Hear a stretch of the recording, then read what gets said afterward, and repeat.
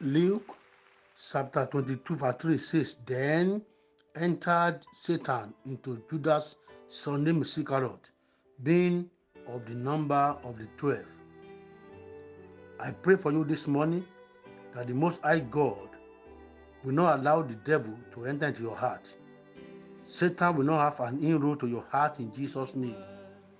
Satan will not be able to manipulate you in the name of Jesus Christ. The Holy Spirit shall empower you, and the righteous God shall not permit any sin to reign in your mortal body, so that you shall not yield the members of your body as instruments unto unrighteousness.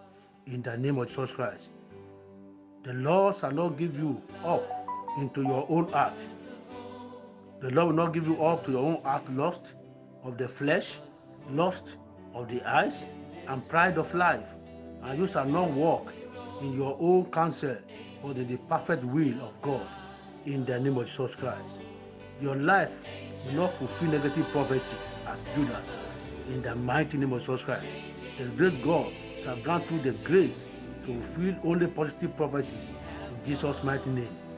The strengthener shall strengthen you to take heed to the ministry and the profession which God has given unto you, and to perfect it in Jesus' mighty name.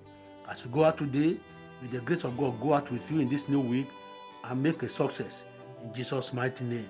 Amen.